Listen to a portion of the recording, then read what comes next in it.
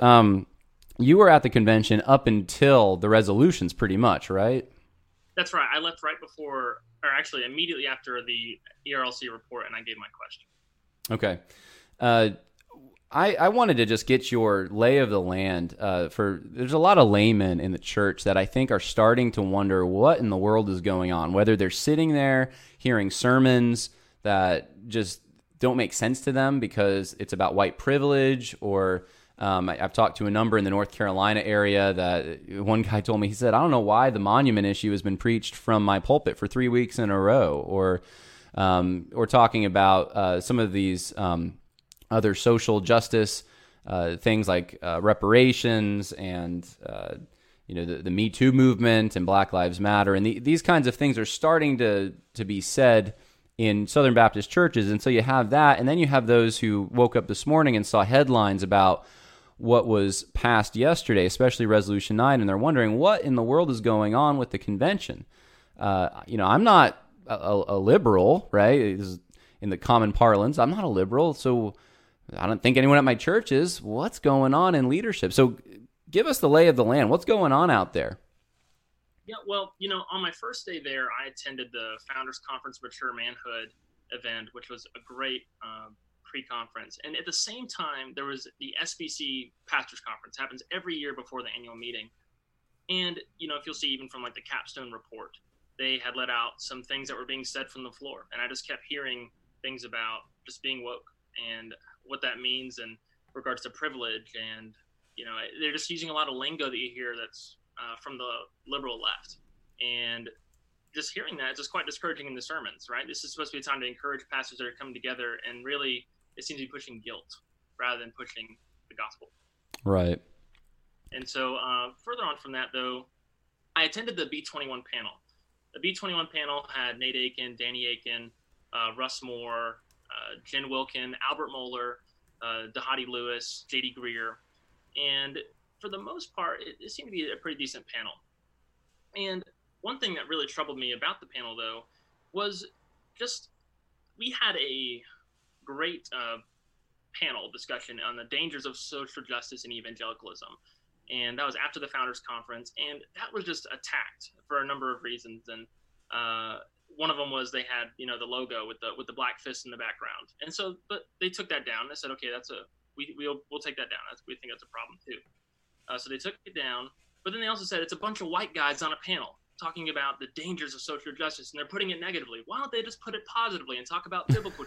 And that just seemed kind of ridiculous to me, because if someone's on a cliff, you don't put that positively, like, hey, it's not good to try to fly. They say don't jump off the cliff. So hey, real quick, could you turn your volume up at all, or if not, I'll try to see if I can turn you up. Yeah. Oh yeah, you're a little louder now. Okay. Okay, I just scooted it a little closer. Maybe that helped. Oh, appreciate it. Yeah, yeah, you were talking about the panel. Yeah, so it just seemed discouraging because there seemed to be some implied racism there, especially all white male panel. How can they speak to this? They don't have that ability, right? Which just seemed to be, just importing some of that critical theory ideas there, and so that was discouraging. But at the same time, on the same panel, while Dahadi Lewis is saying that, on the other side, Albert Mohler said something great. He said, critical race theory is toxic. Now, that's interesting. He said that, but he did not oppose the resolution, which it just befuddles me a little bit, confuses me. Yeah, I don't know what to say about that. I wish, I could pick his mind. I would expect if he sees that as toxic, that maybe he would choose to speak up about it. Maybe he encouraged others to do it. Maybe as a seminary president, he doesn't want to be the one on the floor. He wants to hear from the messengers, or maybe he just wasn't in the room. I don't know where he was at the time, but it would have been very encouraging to hear him as a leader step up if he really thinks it's toxic. Maybe something will come later from it. We don't know, but at least we heard him say that, and we got that publicly live that he thinks it's toxic. So, yeah.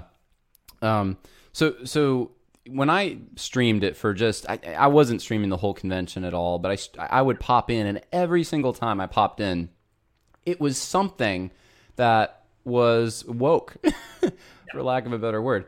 I remember one of the seminaries, New Orleans Baptist Theological Seminary, I tuned in, and they were going to introduce Jamie Dew. and I guess it was one of the people introducing him from the board or whatever. They were talking about how diverse the search committee was for their president, and he went into detail, naming we had this many of this race and this many of this race, and we had this gender, and I was like, why does that? It does with most people in the pews. This doesn't matter. No one cares. Just get a qualified group of people together and find someone who's good at the job. But this is important to them, and he was even questioned on it by Dwight McKissick. I believe it was. I'm thinking of the right thing. Yeah. He was questioned on that, and wanted to make sure that this was a good process, and that's just one example in many. But it's like every time I turned it on, it was about diversity, and I'm like, oh my, like where has the focus been? And this doesn't resonate with a lot of the folks who are actually evangelical Christians, who by and large vote Republican, and their concerns are not. They're concerned about bottom line things usually, common man type problems, not how diverse is our neighborhood or the things that seem to make some of the folks at the SBC run their lives by. And that's where I was hoping you could maybe just give us a feel. What kind of conversations are going on in the hallways? Is this really a reflection of how people, the messengers, feel about these issues, or is this a show for us from the leaders of the denomination? I really just sense a split. I mean, I would just sit around the auditorium and you'd hear amens when they're talking about all the woke stuff, right? And so you'd hear people cheering it on, but it really seemed like people that were just on the ERLC side, the kind of the reform crowd that's gone woke, like those kind of groups of people. But then you'd also see people who were just like, okay, like, and they're almost getting tired of it. And even hearing people discuss like just some confusion over some of the language, and particularly, I had heard from someone when they were voting on the resolution for critical theory, like they're like, what is critical race theory? Like, what is this we're voting on? We don't even know what we're voting on here. So it just seems they're using a lot of this language and just importing guilt on people in the crowd. And I just don't think people are going to respond well to that. And they're going to respond in confusion. Like, what are you talking about? Right. Why are you saying these things? And so I sensed a general, like, people pushing and cheering it on, and a general, like, what's this all about? Like, what's going on? Okay, so there was some confusion then, and that gives us hope, I guess, in a way that not everyone's bought into this completely. Right. Yeah. But certainly those who were on stage, they seem to know, or at least that's the language that they used, which is interesting. And I would say, like, for instance, if we go to the undivided panel that happened on the stage of the annual meeting, one of the things about that was, so for instance, just to give an example, James Merritt came out and said that they had been partnering with the church and they were filling in pulpit supply for that. And it was like 4 weeks of white guys. In the 5th week, it was a black guy. And the church said, sorry, that's just not for us. We don't want a black guy coming to speak at our church. Oh, man. Yeah. And the problem is, though, they just kind of stopped with that. Mm-hmm. And they talked about kicking churches out that are racist or push racist things. And so my question is, why haven't we named that church? We named churches about sexual abuse and, asked for evidence from these churches. And some of them came back with evidence. And they're saying, we're going to disfellowship. You're going to be kicked out of the convention for it. If racism is such a big issue and we want to tackle it, I mean, I'll stand and sit there, and if I see an actual racism, let's kill it. Let's knock it out. Yeah. But when they're saying these kind of things, like about the church doing that to this black young man, like, that's horrible. So let's get this church's name and let's deal with it. Yeah, let's find out. Yeah, it is. You're absolutely right. And I've heard this so many times before. And, I feel the same way. I'm like, okay, well, maybe, but show me where. If we want to do something about it, you got to show me where, show me who. I need some details here. And, it strikes me, I guess because I've been slandered, and I'm not alone in that. I know others have been slandered for maybe having a conservative viewpoint on something. We've been called racist. I never want to just jump and rush to judgment just because the word racist was used. I would like to see, okay, where? Let's look into this. And if it truly is racism, if they're saying, yeah, we don't want a black guy here, then that's bad. Yeah. I'm completely in agreement. And I think all of the social justice and the gospel statement guys are on board with that. Yeah. We just had Tom Askell on, and I'm sure he would be uh, furious over racism. So I was going to ask you another question. Now it's slipping my mind a little bit. Oh, Danny, I was going to ask you about Danny Akin. So he was on this panel on complementarianism, Yeah. or which panel? You had just talked about a panel that he was on. Yeah. So Danny Akin was on a panel, the State of the SBC, and it was a 9 Marks at 9:00 p.m. event, and it was actually a pretty good panel. Had Danny Akin, Albert Mohler, Mark Dever, and then H.B. Charles. And one of the most encouraging things actually was hearing H.B. Charles. He joined the convention in the recent years. Right. And the reason I joined this convention is because of their strong stance on biblical complementarity. And Wow. that's encouraging to hear that, hey, the SBC, we've done that. And you've probably heard before as well, the theological triage that Mohler came up with of, those things that are primary issues are first order issues, and then second order and third order. First order issues being that which has to do with salvation and a right understanding of God and the gospel. So inerrancy, the Trinity, the atonement, like those things, you have to get those right. Right. But then there's second order issues. And second order issues are views like views on complementarianism and men and women's roles, church government, baptism, the Lord's Supper. So one of the things I love that he said, because what they're trying to say is like, we have room within the SBC for different views on complementarity. That's what they're very proud of that now. Yeah, and they're really proud of that. But you know what Mohler said? He said the conservative resurgence was not just about inerrancy. It was about both first order and second order issues. And we can't compromise on that. And I thought that was a hard line in the sand saying we cannot move on biblical complementarity. And, agreed. In that same panel, just affirming so strongly those same things as well publicly. Yeah. If you can move a little farther forward or turn your mic up if it's possible. If it's not, that's all right. I guess those watching are going to have to boost their volumes on their speakers. It was interesting. I think it was after you left. They had another panel just specifically on complementarianism in the main session, and Danny Akin was on that panel as well. And I just thought it was interesting because this recording of him came out last week, where he's saying some things that are a little.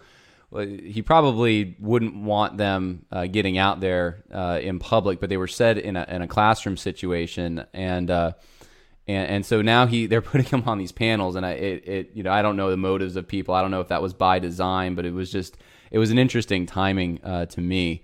It looks to me, this is just someone from the outside, but someone who has been at a Southern Baptist seminary and has been following this stuff.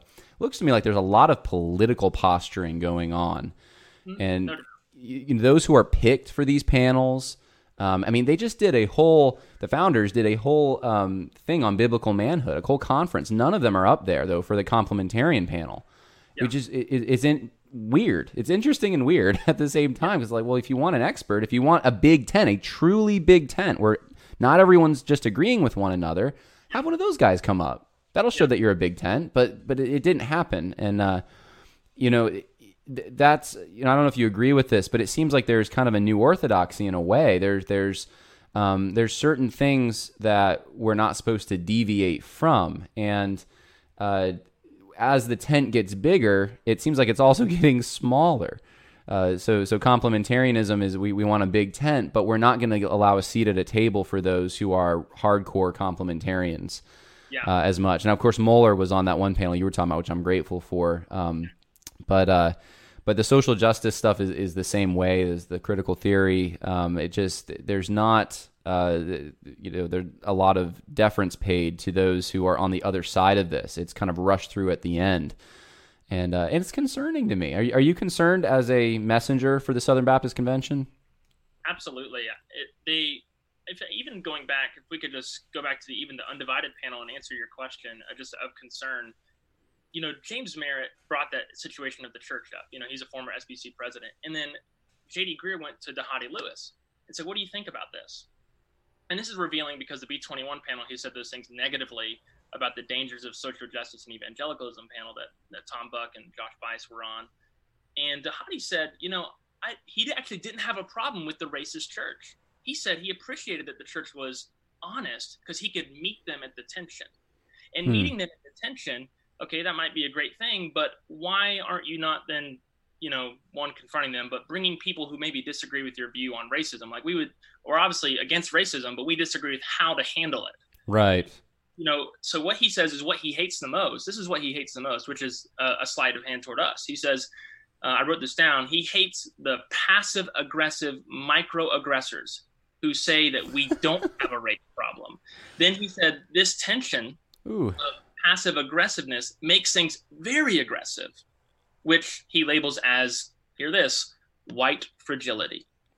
And so we have a white fragility problem, us guys who are supporting the dangers on social justice and evangelicalism. So he says, meet at the tension. Let's have a face-to-face, honest dialogue. But multiple years of the Southern Baptist Convention, they've had these undivided racial reconciliation panels. But where are the guys who disagree with their view, although they agree that racism exists? Sure. So I agree racism exists. But how about we truly meet at the tension and we have an honest dialogue in front of the convention? Why can't we do that?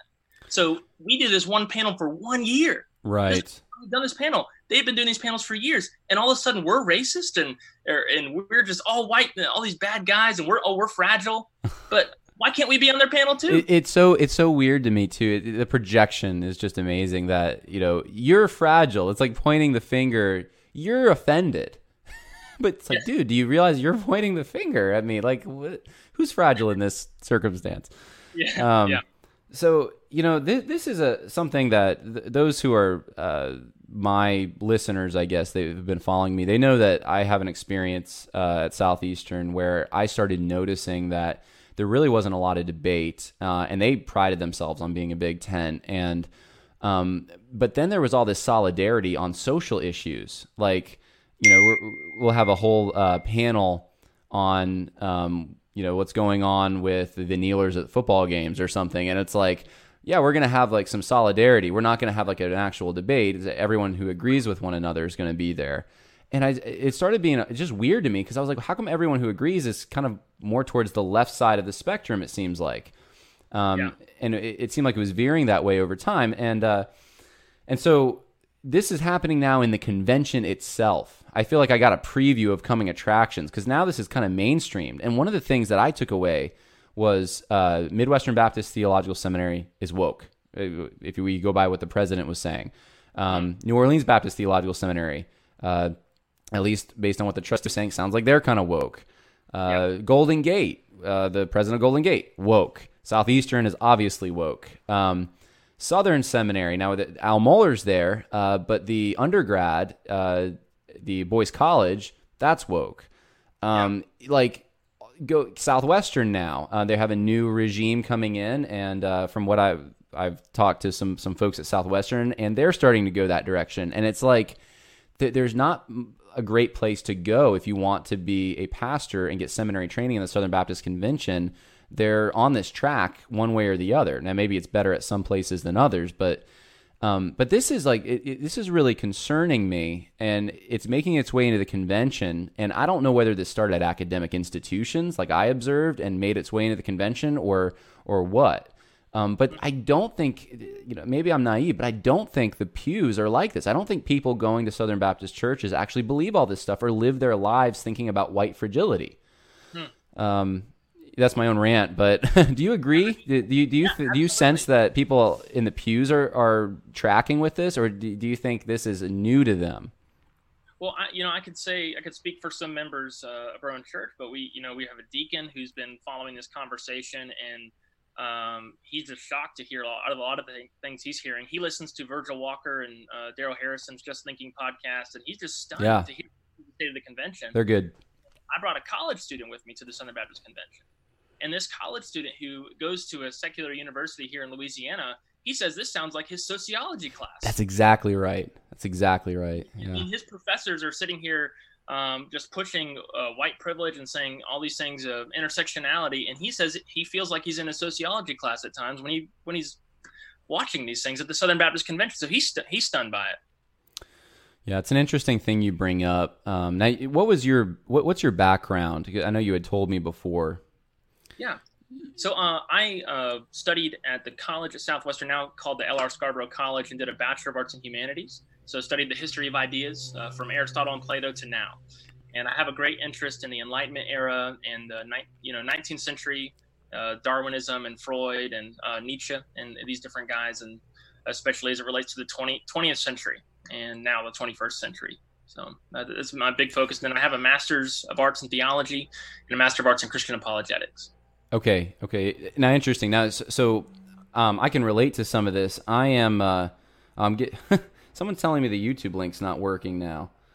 Okay. I don't know why we keep having technical difficulties. I think this is all being recorded though, so if it's not working, I will upload it.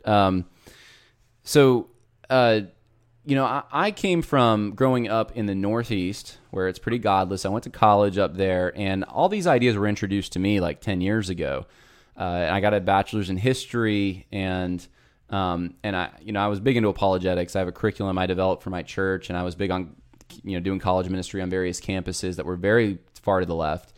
We did formal debates and all sorts of things. And I mean, I love that kind of stuff. But the last thing I expected was when I went to a Southern Baptist seminary, I'd start hearing the same things. And I didn't at first, but then it started coming. And 2016 was really, I think, where something happened with Trump's election, and it was like there was a signal, like let's start unleashing some leftist stuff. And some of the very ideas that have led to the church being marginalized and persecuted in the Northeast are now being championed by the church in the South and Midwest. And I don't know if this is being naive or what, but you have a unique perspective coming at this. I have a perspective coming from where I came from, trying to do ministry in a kind of a hostile environment. And we hear, I want to get your thought on this, but we hear a lot of the time that there's the reason for this is it's all funding. There's just, there's Soros money and Kern Family Foundation and, whoever else. I'm not going to start naming everything, but there's money coming in and it's just influencing everyone. That's one kind of idea out there, which I think there's probably some merit to some of that. There's also this idea that it's just postmodernism. Postmodernism's coming in and it's just changing everything. And there's probably some idea to that. I view postmodernism as an excuse to do what you want, not necessarily the underlying factor, but that's another thing that's coming in. And there's no doubt about that it's making inroads. I've demonstrated that in some of the other videos I've done. Yeah. But yeah, there's the layman is wondering, okay, where does this come from? And I want to just be simple, talking to the layman. And this is where I've come down. I don't know if you agree with this. I think it's good old fashioned autonomy. Like, I just want to do what I want to do. Yeah. And this is kind of where this whole thing's leading is I don't like hierarchy. I don't like men and women and, women having to be kind of like they have to submit to men. Like, I want to do what I want to do. And getting rid of any kind of hierarchy and substituting. I mean, we know that this is going to be probably a government would be the only hierarchy when they're done, because that's what's happening in liberal areas. The government just comes in and, hey, we'll be the family. We'll be everything for you. Yeah. But that's what I think. It's like, we expect the government to be God and finance even our sinful pleasures in the world, at least. And that's kind of their role. We get everyone else to pay for what we want to do, but we're our own God. Men are lovers of self. Yep. And these are complex ideologies, critical theory, postmodernism, liberation theology, all this stuff. And I know I'm oversimplifying, and I should do a whole podcast where I explain this, but it's really at the root of this. There's a selfishness and a sinfulness and an ungratefulness and a wanting of other people's stuff, and like it's sin. That was my rant. So what do you think? Do you think that that's just the bottom line for a layman who's trying to understand? Yeah, bottom line, it is radical autonomy. And a lot of it goes back to the garden, and Satan just said to Eve, "Did God really say?" We just don't see God's word as sufficient to deal with the issues of race and things like that in our culture, and even gender roles. So we're trying to borrow from other things. So, for instance, J.D. Greer at the panel said to George Yancey, a sociology professor from the University of North Texas, he called him his mentor on these issues of race. Oh my! Yeah. And so, oh my! It's just, I mean, why is he mentoring you on this? I mean, sure, maybe if you're trying to get informed about critical race theory, if that's what he holds to. I haven't studied George Yancey all the way through, so I'm not just blanketly accusing him, but sociology professor is someone who at least has been immersed in that. So I just think it's dangerous. And if we're going to put it simply, I think of Jean-Jacques Rousseau and his Social Contract, where he says, man is born free, but everywhere he is in chains. Yeah. And so what he's done is saying, okay, all these institutions of government and of marriage and of the family, and these things have hindered him and put him in chains. What he needs to be is in that state of nature that's childlike, that's completely free. Now, but that leads to a very radical autonomy. Yeah. And we're seeing that with even just a transgender movement or a gender identity movement, and even age identity. An old man who has a family of 6 saying he wants to be a 6-year-old girl, and he ends up being adopted. I saw that. It's amazing. Like, this is crazy. This radical autonomy, it just goes against the way the world is. Yes. I mean, that's what the Christian worldview seeks to do. It seeks to say, hey, this is the way the world is. Now, I will say, I appreciate something George Yancey did say. He did say that we got to look at the doctrine of depravity. And I was like, oh, wow, he's talking about theology. And so looking at the doctrine of depravity, that he said, I don't see things right all the time, and my brothers don't see things right all the time. And we got to learn how to solve this. We got to learn how to work through this. So I'm glad they acknowledge that. But the danger is they are still bringing in these other ideologies and trying to use them as tools that are just not going to be helpful. And I think diagnosing the heart of the issue. That's why my life verse, Hebrews 4:12, for the word of God is living and active, sharper than any two-edged sword, piercing to the division of soul and of spirit, of joints and of marrow, discerning, listen to this, the thoughts and the intentions of the heart. Amen. We have to get to the heart. And if we don't get to the heart with the word of God, we're not going to be able to see real change in people. This is all a facade, outward change. And that's what they're asking us to do, to make an outward change on things. But I want someone's heart transformed. Amen. Yeah, I'm completely in agreement with you. And going back to Rousseau, I mean, we're before these postmodern theorists of the early 20th century. This has been a march that's been going on for a long time. And of course, postmodernism plays its part, absolutely.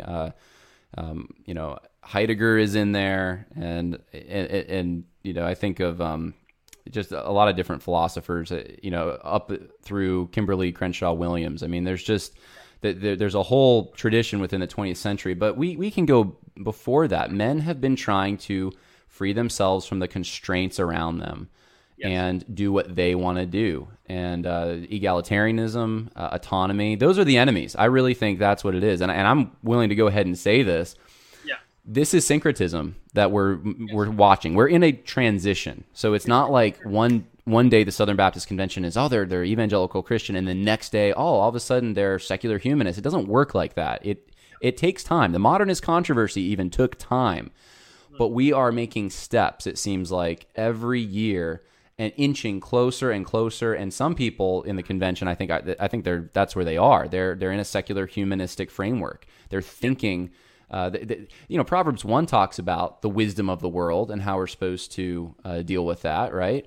And it says basically stay away, don't walk, don't sit, don't stand, delight in the law of the Lord.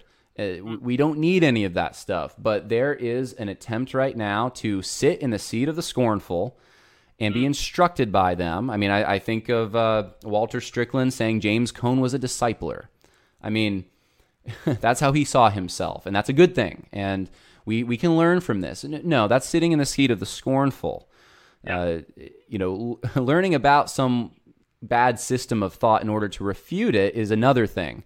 But to try to plunder the Egyptians, so to speak, to take ideas that are antithetical to Scripture, that's what we have going on. And we have an unbiblical anthropology, I'm convinced. And so here's the, I asked this to Tom Ascol just a few minutes ago. I only see 3 options here. This is down to brass tacks. Leave the SBC is number 1. You could leave. And I know some churches that are doing it over this. Was just on the phone with someone actually yesterday who said, yep, got a big church. They're not going to be part of it. We could do this. We could have a new strategy. And that new strategy is let's get to the pews, which is how the conservative resurgence started. Bring your friends and let's just get to the convention and completely vote the bums out, so to speak, right? Now, that would take, this is what Judd Saul at Enemies Within the Church, that film is trying to do, is to, like, get even around the pulpits, get to the living room so people can watch and be apprised as to what's going on. But that's the only person I know that's doing something, and there's probably more that I don't know about. But so that's the second thing you could do. Try a new strategy here. The third strategy, and this isn't even a strategy, it's just like go along to get along, kind of wait it out, and maybe hope that things will, God's in control, so things hopefully will turn around, and then Benedict option, I guess, for the SBC, come out of your hole when everything seems so. Where are you on this, or have you thought about it? Well, man, Travis, yeah, I'm tempted to just say let's flee, let's run from this and just start our own thing, or just not be a part of a convention. But I just think of the benefits of the cooperative program toward myself as a 3-time graduate of a seminary, and growing up in a Southern Baptist church. I would be just saddened to see all that go away, because I think there's so much potential. I've done missions, I've met and been with IMB missionaries on the field, and just seeing all that God is doing, and it's so encouraging. There's real great gospel ministry happening and lives being changed, and I just want to be a part of that. I want to cooperate with other brothers and sisters, and I just really think some of these people just don't know what's going on. They don't know the dangers around them. So I ask someone, what's social justice? And they say, oh, it's helping the poor and the widow. That's not social justice. I'm glad you think that we need to do that because that's what Scripture says, but that's not social justice. So it's just very clear to me that we don't actually think about these things very thoroughly. It sounds good. So you like option 2. I'm an option 2 guy. That's right, option 2. All right. I went to Southwestern. I had some time getting to work with Dr. Patterson. And I know a lot of, things have happened to him pretty negatively from last year, and it's sad to see that. I care for the man. But I was able to ask him questions about the conservative resurgence as I worked for him. And it was amazing seeing things like John R. Rice and his Sword of the Lord that would go out to pastors. It'd be on every single SBC pastor's desk in that time, and just talking about the Word of God and they would inform people on issues happening within the SBC. And I think in our modern day, with all this technology, we have such a great avenue and a medium of communication to inform pastors. And so I think this movie by Judd Saul coming up is going to be phenomenal. And I think everyone needs to watch this. Every family needs to watch this. We just need to inform people on this. Actually, it was really funny. I was one time doing some research, and I found a DVD of a movie on inerrancy from the 70s. It was hilarious. Acting was horrible, but it was acting something out, but it really it still communicated the issues, and I think pretty well for the time. And so I think we need to do the same. I think we need to be creating podcasts, videos, movies, writing articles, and we need to be all working together to sharpen each other. Because I think that some people could probably be convinced, even some who are like J.D. Greear. I think he could be convinced out of it if he's shown it. I don't think he's an illogical guy. I think he's a compassionate person, and his compassion is misplaced. Because he's compromising on truth and he doesn't realize it. Well, I won't ask you whether he should be a president or a pastor.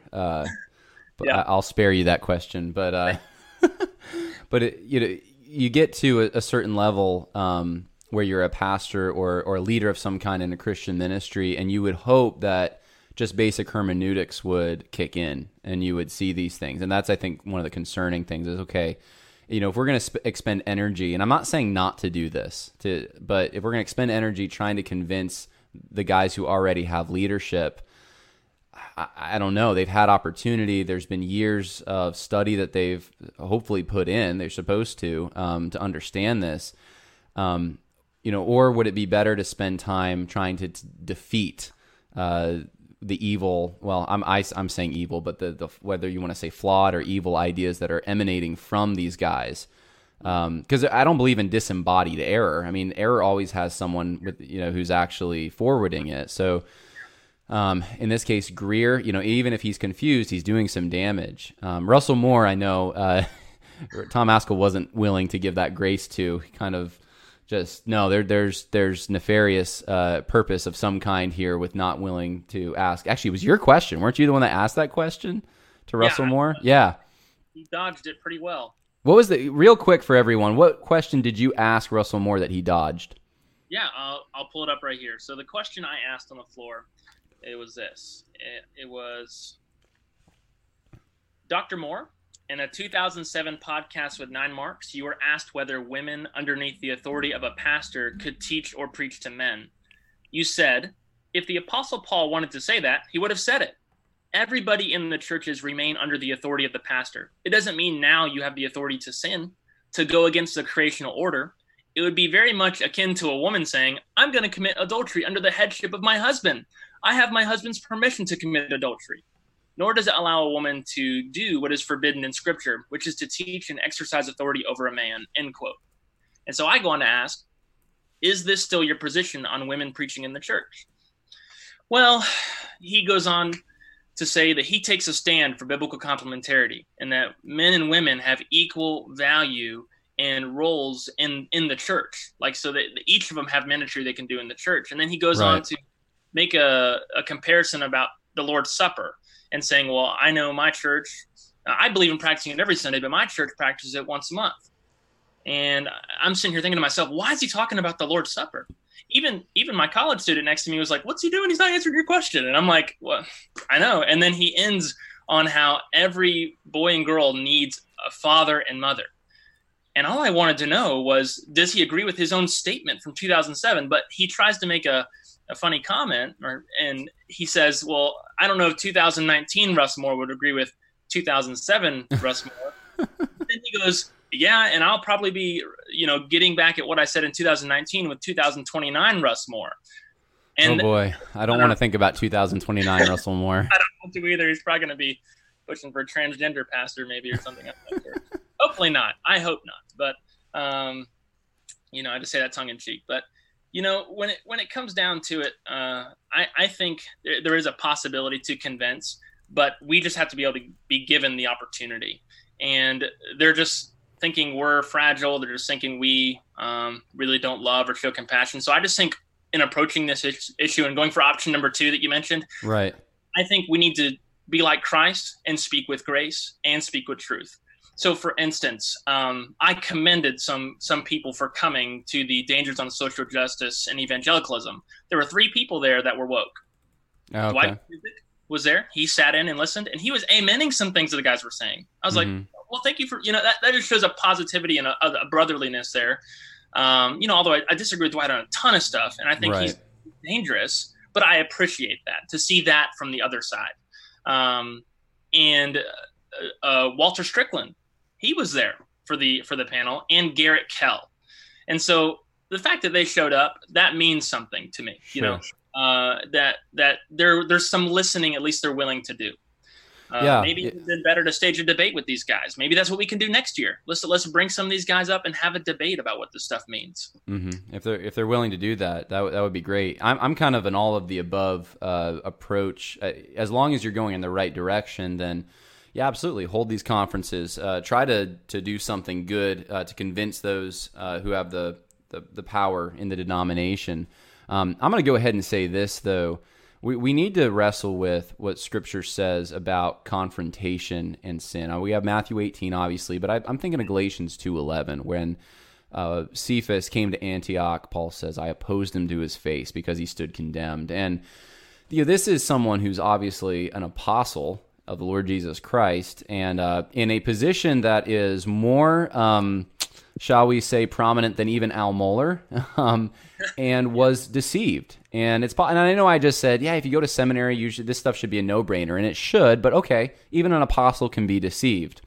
When an apostle is deceived and is buying into, in this case, a heresy, then you oppose him to his face. You name names, you're direct. And this is what I would like to see, and I'm not accusing anyone of anything. I don't know what kind of conversations have taken place exactly, but this is the kind of thing that I think needs to happen with an Al Mohler, who is, I know you said he said some good things, and I'm grateful for that, but who's also not standing up when we really need him, for this Resolution 9. Al, what are you doing? Like, I'm not afraid to say that. And then some of the other operators who are more obvious, like a Russell Moore, or maybe a Greer. Someone might put a Greer in this category, but there needs to be a confrontation. There needs to be a sense of what Paul says in Ephesians, exposing the deeds of darkness, and taking every thought captive to the obedience of Jesus Christ. I'd really like to see more of this being done.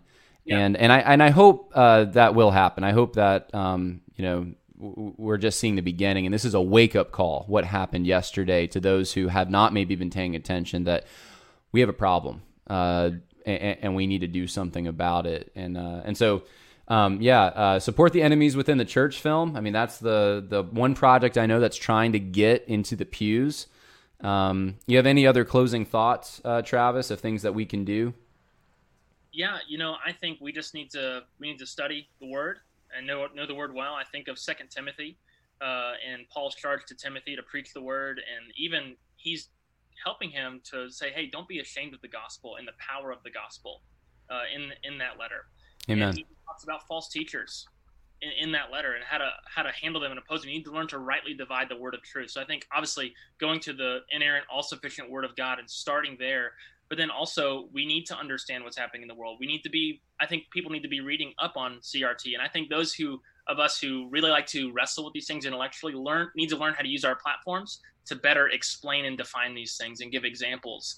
And just even talking with my college students as they're in, places like LSU or Southeastern Louisiana University, and they're engaging with these kind of professors who are pushing pretty much woke theology, but from a secular perspective, just having these conversations with them and seeking to challenge them to stand up for the truth of the gospel in their classroom. Amen. And so that's, just starting with discipleship. I mean, it is an issue of discipleship. And I think if we just do that in our pews through all those different means, we could effectively reach others for Christ and even help people turn away from this. I think of Paul in Colossians.